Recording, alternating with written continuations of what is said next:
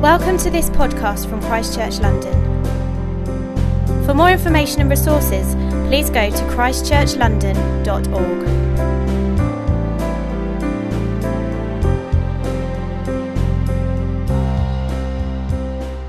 We are in the penultimate week of our series looking at the first letter of John.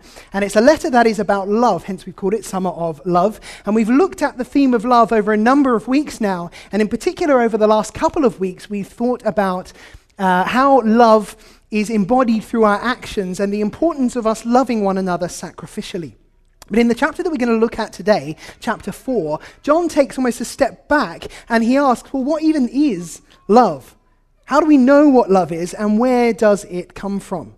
We're going to read from 1 John chapter 4, starting at verse 7. It will come up on the screen behind me. John writes, "Dear friends, let us love one another, for love comes from God. Everyone who loves has been born of God and knows God. Whoever does not love does not know God, because God is love. This is how God showed his love among us. He sent his one and only Son into the world that we might live through him. This is love. Not that we loved God, but that he loved us and sent his Son as an atoning sacrifice for our sins. Dear friends, since God so loved us, we also ought to love one another. No one has ever seen God, but if we love one another, God lives in us and his love is made complete in us. This is how we know that we live in him and he in us. He has given us of his Spirit. And we have seen and testify that the Father has sent his Son to be the Savior of the world. If anyone acknowledges that Jesus is the Son of God, God lives in them and they in God. And so we know and rely on the love God has for us. God is love. Whoever lives in love lives in God and God in them. This is how love is made complete among us, so that we will have confidence on the day of judgment. In this world we are like Jesus. There is no fear in love, but perfect love drives out fear, because fear has to do with punishment.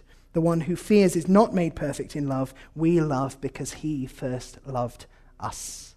This passage is undeniably about love. I mean, the whole letter is about love. But to put this in perspective, throughout this letter, John uses the word love 44 times, 22 of which are in that passage I just read. Literally half of the times John talks about love are in those few verses. And he talks about love in different forms, us loving God, God loving us loving one another. In 2012, apparently the most Googled question was, what is love? And if I were to ask you, I'm sure I'd get a whole load of different responses based on your experience, maybe your temperament, maybe your professional background. For many people, maybe for scientists, love is considered to be a neurological condition. It's something to do with the release of chemicals that either make you feel great or make you feel attachment and bonding. Maybe for the anthropologist, love is rooted in kind of social customs and agreements, bargains of mutual benefit. Maybe for the evolutionist, love is primarily about self-preservation. It's about passing your genes on from one generation to the next. Some people just hold up their hands and go, I don't know what love is. It is a mystery. In fact, the great Benjamin Franklin said this. He said, love is changeable, transient, and accidental. Romantic guy. Founding father of the United States and occasional writer for Hallmark greeting cards. There you go. What is love? Where does it come from?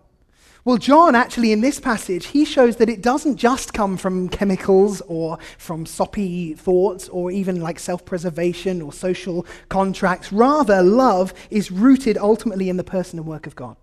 This is what he says. Let us love one another, for love comes from God. Everyone who loves has been born of God and knows God. Whoever does not love does not know God, because God is love. Love, he says, comes from the person of God. And why? Because God is love. Which is why John says that in a strange kind of way, if you know love, you know God. Now notice what he says. He says God is love. And I think it's important to notice he doesn't say God is loving. There is a huge difference between the two. Let me try and illustrate this. If I were to say to you that David is kind, David is a very kind person. I'm sure that you all, or at least 75% of you, would agree with that statement. And the reason is that you would think about David and what you know about him, and you'd think about kindness and what kindness looks like, and you'd say, yeah, I think Dave measures up to that standard of kindness, right? Do we all agree? gosh, okay. We got more of a resounding agreement when I did it with Tim Frisbee in the South, but there you go. If I were to say Dave is kind, I'm sure you would all agree that he measures up to the standard of kindness. However, if I were to say to you, David Stroud is kindness personified, I imagine you might be less sort of keen to agree wholeheartedly. Because what... In case you didn't notice, that was Andy who just laughed there. The reason being, David is generally kind. Of course, we know that from having spent time with him. But is he the standard of kindness? When you think of defining kindness, is it like, oh yeah, David is the ultimate, 100% perfect, consistent embodiment of kindness? Well, probably not, like none of us are. Let's put it for God for a moment. If I were to say God is loving, you'd go, yeah, okay, I can see that. I mean, he does loving things, and I know what love looks like, and therefore God measures up to this standard of love. But that's not actually what John says. He doesn't say God is loving, he says God is love. And there's a huge difference there. Because he's not saying that there is this kind of objective standard of what love looks like, and God happens to measure pretty well against it. Rather, he's saying God is the standard. And every other experience of love measures against him. He is love. Now, this is unique in the ancient world.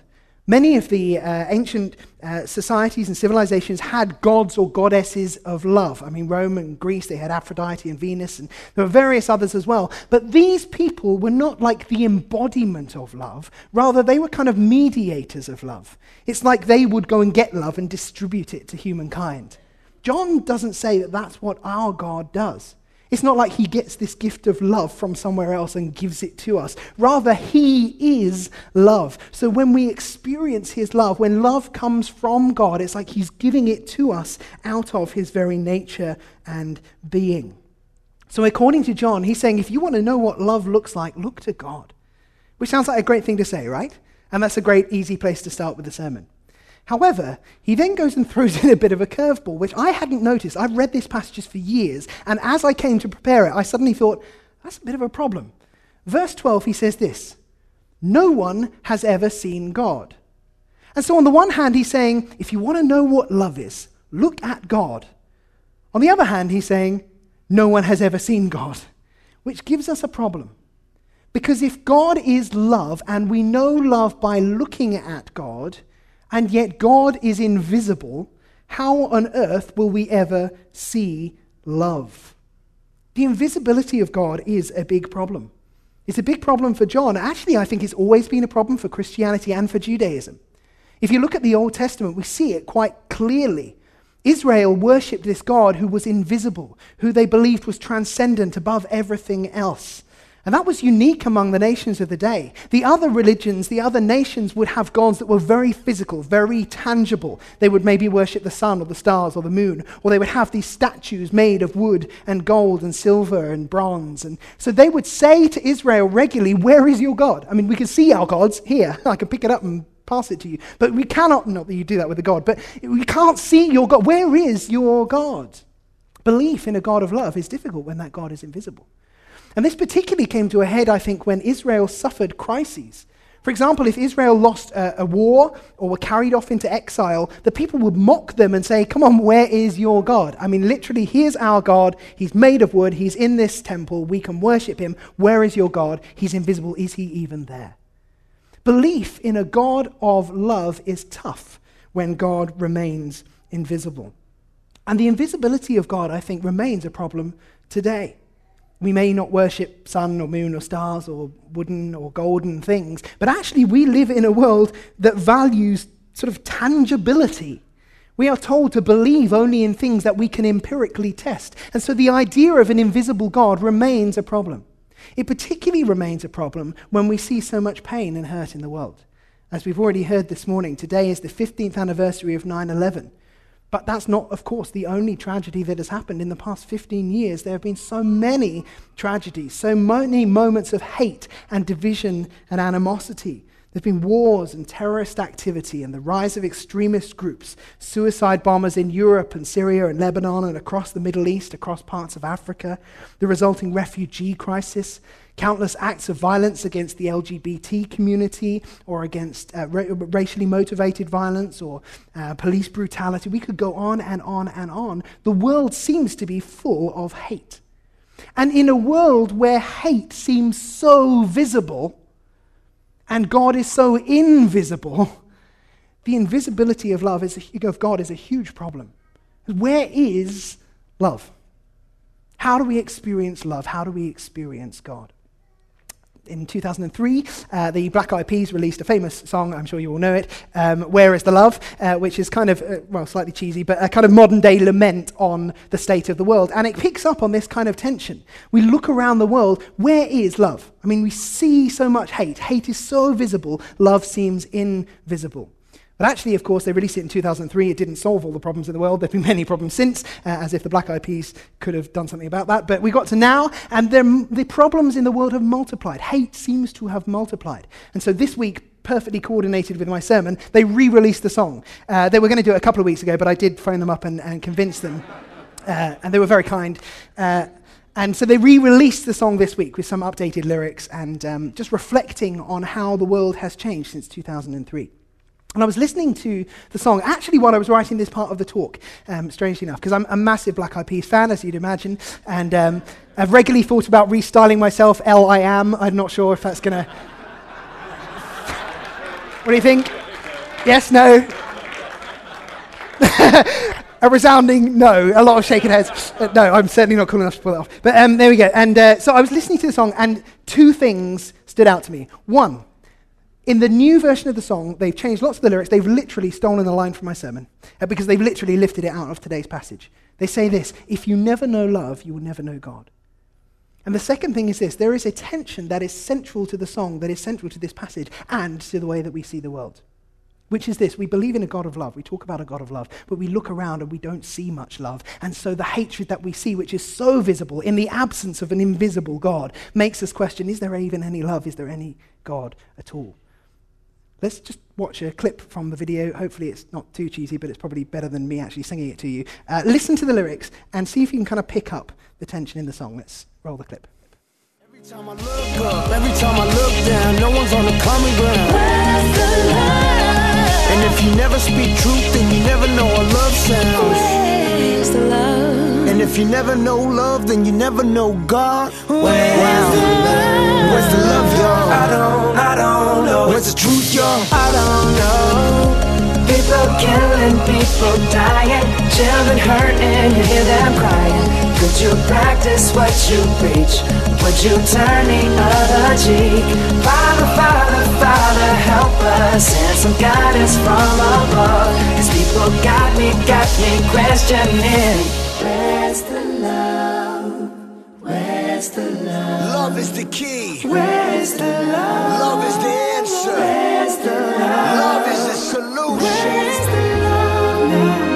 Where's the love? They don't want us to love. Where's the love? Love is powerful. Where's the love? Love is the key, love is the solution, love is powerful.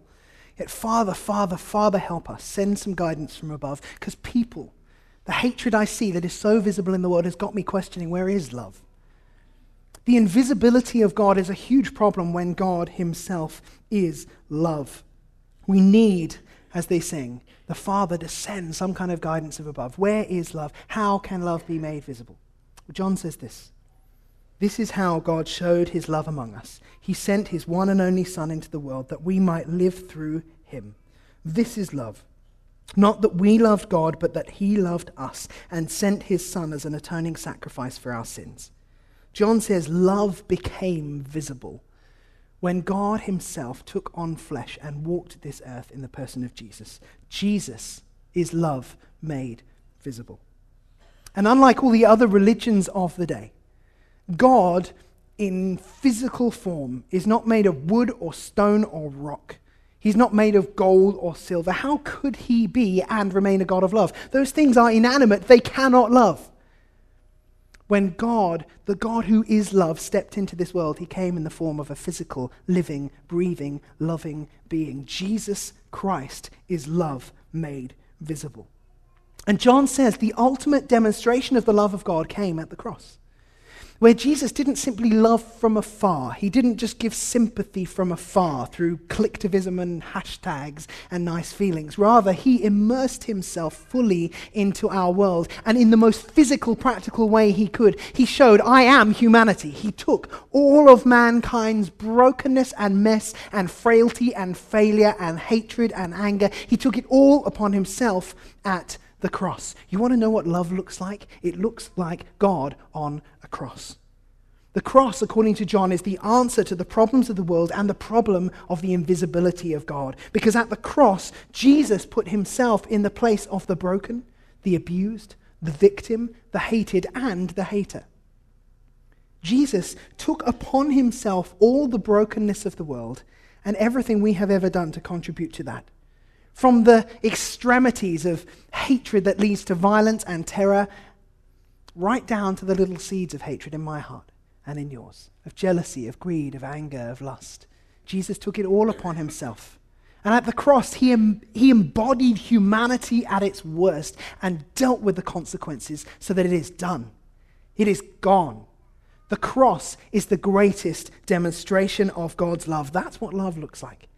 Dying not just for good people, but to redeem both the hated and the hater, the terrorist, the angry person, the violent, the wicked, the thief, the liar, the cheater, and me and you. John says, this is how God showed his love among us. He sent his one and only Son into the world that we might live through him. This is love. Not that we loved God. I mean, who of us have loved God as consistently and as purely as we should? This is love, not that we have loved God, but that he loved us and sent his Son as an atoning sacrifice for our sins. The cross is love made visible. It's through the cross that we see the love of God and we get to enjoy life in all its fullness. And John uses that phrase, the one and only Son. Actually, the Greek word is monogenes, which is often translated as firstborn. If you know your Old Testament, the firstborn child in the family was the most prized, the most precious, the one who got to inherit everything else, the one you would protect at all costs. The firstborn was the most loved, the most prized one. In fact, I regularly tell my younger siblings, they don't like that. The firstborn son was the most precious thing that God had, and he gave him up for us. That's love. Actually, it's a rich word. Monogenes, break it in two. Mono means one. Genes sort of comes like genus, kind, species, these sorts of words. That's where we get it from. He is the one of a kind Son of God. God gave up his most precious, prized, unique, one of a kind Son so that we might become children of God. That is love.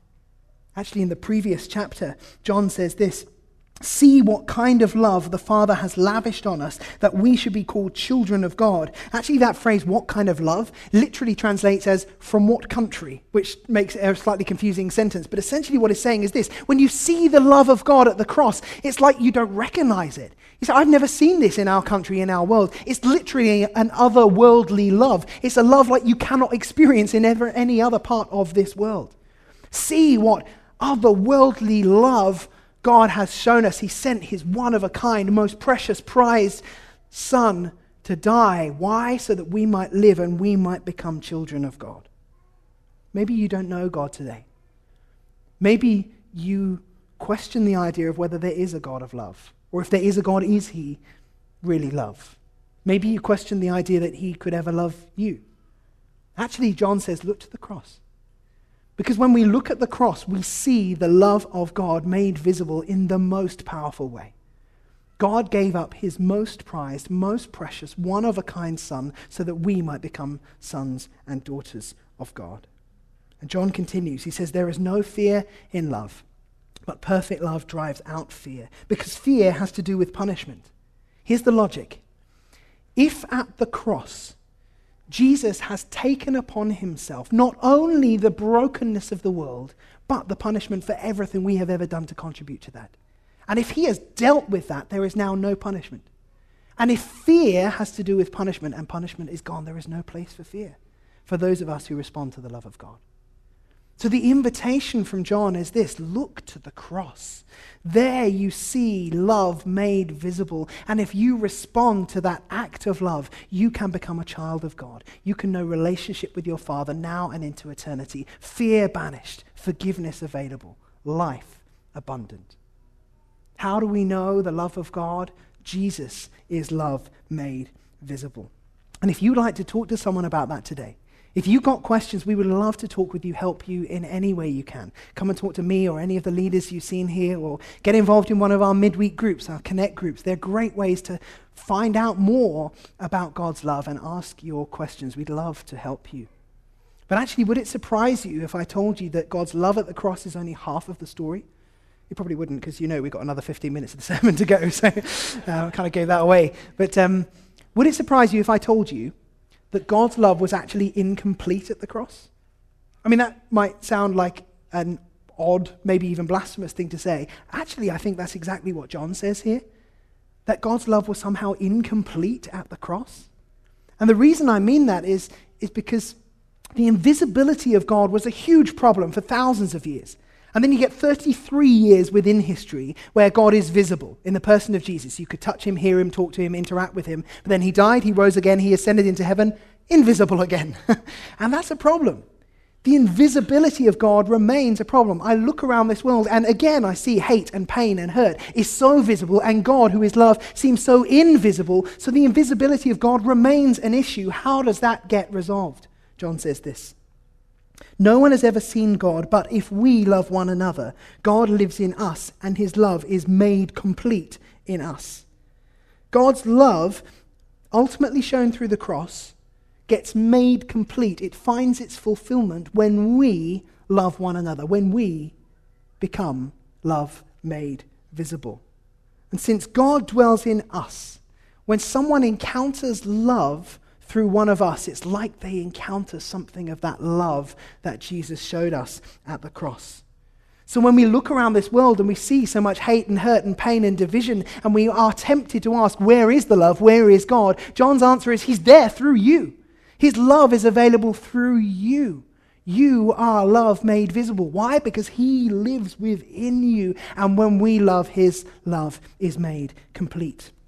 One of the pictures that the New Testament often uses to describe both individual believers, followers of Jesus, but more importantly, the whole connected community of the church, is that we are the body of Christ.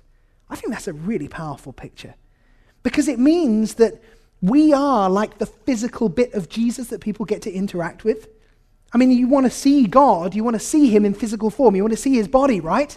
And you can feel like, well, God's invisible. No, his body is here. You can reach out and touch God in some sense because his body remains on the earth. We are the body of Christ. The 16th century nun, Teresa of Avila, puts it like this: Christ has no body now on earth but yours, no hands but yours, no feet but yours. Yours are the eyes through which the compassion of Christ must look out on the world. Yours are the feet with which he is to go about doing good. Yours are the hands with which he is to bless his people. We are the body of Christ. We are the hands and feet of God in this earth. We are the ones through whom he interacts with this world and makes his love visible. We make love visible. We are like Jesus in this world. That is why we think it's important that the church should be known supremely for embodying love through practical ways. It's why we do care very much about the spiritual renewal of our city, people getting to know their Creator. But we don't just care about that. We care about the social and cultural renewal of our city. Why? Because we want to embody love. I think the church should be known for standing up for those who can't stand up for themselves. The church should be known for being a voice for the voiceless. The church should be known for reconciling groups that no one else can reconcile. Why? Because we are the hands and feet. We are the body of Christ. That's why we invest time and energy and money in projects that make a difference in our city, that make it a better place. That's why we care about running a food bank in Vauxhall to provide food, physical food, for people who have physical needs. Why? Because love needs to be made visible. It's why we run a football project with youth in the south of London. It's why we do mentoring, educational mentoring for refugees in Lambeth. It's why we work with the homeless in Tower Hamlets. It's why, as we've heard this morning, we partner with charities who can do things that we can't quite literally do ourselves. It's why we partner with International Justice Mission, working across the world to bring freedom and healing for those in hurt. It's why we care about adopting vulnerable children and supporting Home for Good and many other things as well. Why? Because we are the body of Christ. We're his hands, we're his feet. The 4th century theologian Augustine put it like this: "Let us rejoice then and give thanks that we have become not only Christians, but Christ himself. Marvel and rejoice, we have become Christ." I remember, I read that. The first time I read that, I thought, Augustine, you are off your rocker. That is insane. That is blasphemous. I have become I'm a Christian. I'm a follower of Christ. I am not Christ. But I think he's tapping into something that John himself says. We are essentially like Christ. We are his body. We're as close as people are going to get to encountering the literal Jesus. John says it himself. He says, in this world, we are like Jesus. Have you ever thought of it like that? You are, in some sort of weird sense, love made visible. You are Jesus. Have you ever thought about the fact that if you are a follower of Jesus, you may be the closest thing to Jesus that your friends, family, fellow students, colleagues may ever encounter? In this world, in your world, you are like Jesus. I've got many friends who are skeptical about Christianity, and I've often thought, I really wish they could just spend an hour with Jesus. I'm pretty sure if I took my most skeptical friend and just invited him to have coffee with Jesus for an hour, that would cut through a whole load of his objections. Why? Because he'd get to hear from Jesus and experience from him literally what he is all about. And some of the things they think Christianity is about, and some of the awful things that have been done by Christians in the name of Christianity, I'm sure they would just fade away if you spent time with Jesus himself. If only you could actually spend an hour having coffee with Jesus, I'm sure that would change the most hardened skeptic of my friends. It would be an amazing experience. John says, actually you can, in a weird kind of way. Why? In this world, we are like Jesus. We are his hands and his feet. So does the way that you live and the way that you love make his love visible? It should be the case, according to John, that if God lives in us and people encounter us, they encounter something of the love of God. How are you doing at this? How are you embodying God's love to the people you live around, the people you work around? Now you may say to me, Liam, you do not know my neighbor. I am unfortunate enough to live next door to Joel Nazar. You might say that to me, in which case I would say to you, yeah, okay, everything I said, you can disregard that. But to the rest of you, no, I'm kidding. C.S. Lewis says this. He says, actually, no one is beyond our love. C.S. Lewis says, do not waste your time bothering whether you love your neighbor. Simply act as if you did. As soon as we do this, we find one of the great secrets. When you are behaving as if you loved someone, you will presently come to love him. I think he's right. As we love one another, we do so not because they are loving, or even because they are lovable, or even because we are loving. We love, why? Because we know what it's like to be loved. We have been first loved by God, and that is why we love one another. And if we don't feel like we love one another, we act as if we did. And what we find is the way, when we act like Jesus would, we start to become more like him. We genuinely do feel love towards one another.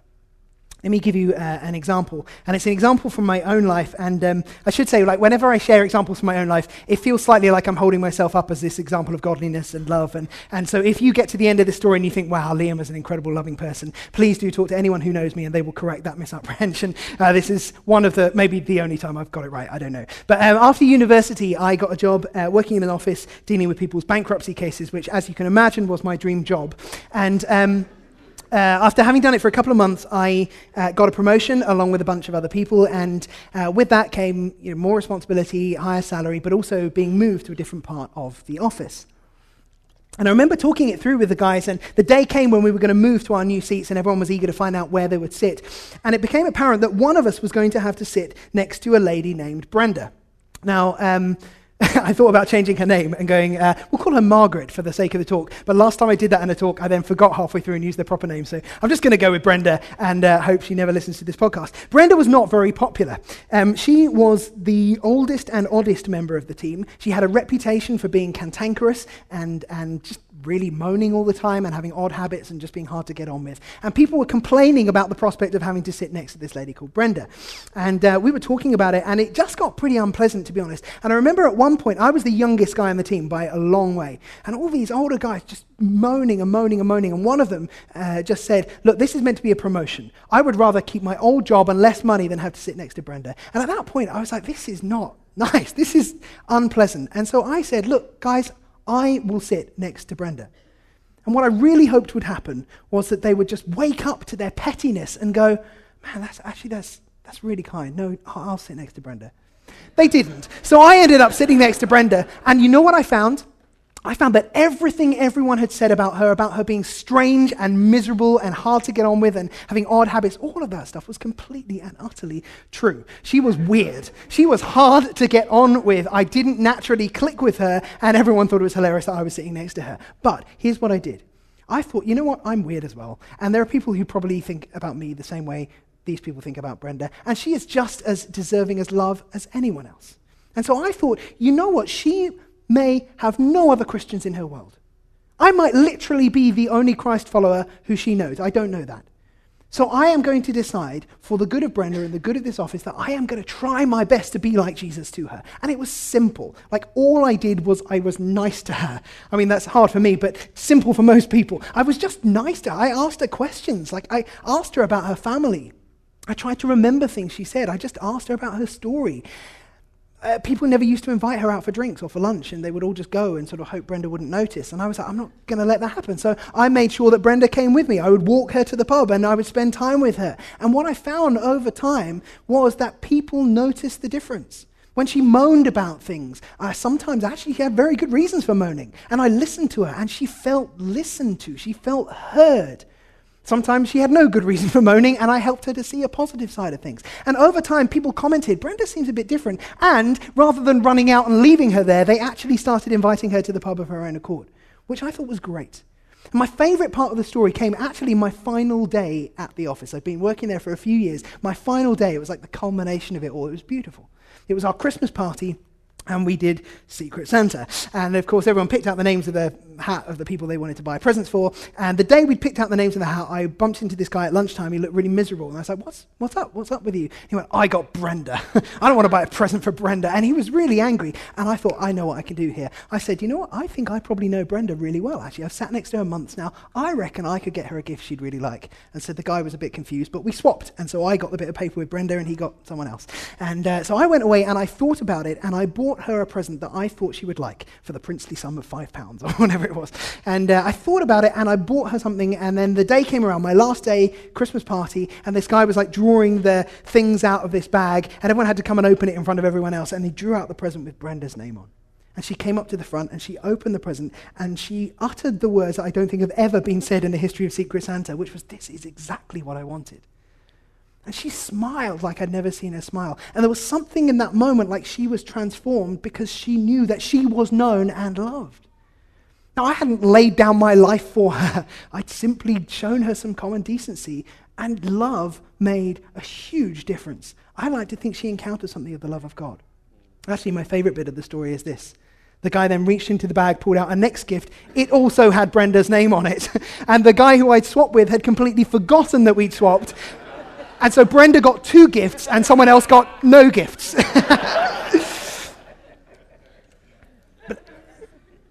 In a weird kind of way, that's sort of what happens with love, though, isn't it? Like, when you love, it multiplies. I mean, we think that hate multiplies. Love multiplies way more, way faster, way stronger. And she literally got double the blessing to everyone else. Why? Simply because I just was trying to be nice to her. I tried to be like Jesus to her. Again, to be clear, not because I am naturally loving and not because she was naturally lovable. I am not, she was not. But rather, I know what it's like to be loved when you're not lovable, because I've experienced that from God. And so I wanted to be like Jesus to her. Who is the Brenda in your world? Who are the people in your office, in your workplace, in your university, in your neighborhood, in your family? Who are the people in this church who need something of love, who you can make love visible to by the way that you serve them, the way that you talk to them? We are the body of Christ. We are his hands and his feet. And if the idea of being like Jesus to those around us just sounds difficult, well, it is. But John says this is how we know that we live in him and he in us. He has given us of his Spirit. When we respond to the love of God through the death and resurrection of Jesus, God comes and dwells within us by his Holy Spirit. And so if you think, I don't have it in me to love that person, you literally have it in you because God dwells within you by the Holy Spirit. And if you struggle, you just ask, Lord, would you fill me afresh with more of your Spirit to make me more like you? That's a prayer he would love to answer. Maybe the band can come back up. In a moment, we're going to sing a song of celebration, celebrating the love that God has shown us through the cross. But then I'd also like us to have a moment to respond. If you would like to respond particularly personally, if you would like prayer today, there'll be a prayer team available at the end who would happily pray with you. But I'd like us to do something together, if that's okay. In a moment, I'll get them to put a prayer on the screen. It's over 2 slides. And it's a famous prayer called the Prayer of St. Francis. And it essentially says, God, I want to be your hands and feet. Would you make me a vessel, an instrument of your love to this world? And so I'll invite us in a moment to stand and to pray this. If you feel like, I don't want to pray that, I'm not sure I believe that, that's totally fine. But why don't you take a moment to reflect on the words, to think about some of the stuff we've talked about today. We'll pray that together. And then I'd like to give us a moment of just silence as we wait on God. And it may be that during that time you want to think about something I've said, or you may want to think, who are the Brendas in my world? Who are the people I can make love visible to this week? Or it may be that you need to say, Holy Spirit, would you just fill me afresh? I need more of an experience of your love. Would you fill me and empower me to be like Jesus in this world? Why don't we stand?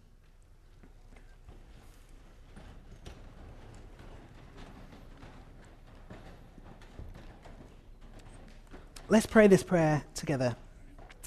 Lord, make me an instrument of your peace. Where there is hatred, let me sow love. Where there is injury, pardon. Where there is doubt, faith. Where there is despair, hope. Where there is darkness, light. Where there is sadness, joy. O Master, grant that I may not so much seek to be consoled as to console, to be understood as to understand, to be loved as to love. For it is in giving that we receive, it is in pardoning that we are pardoned, it is in dying to self that we are born to eternal life. Let's just take a moment to ask the Holy Spirit to fill us afresh.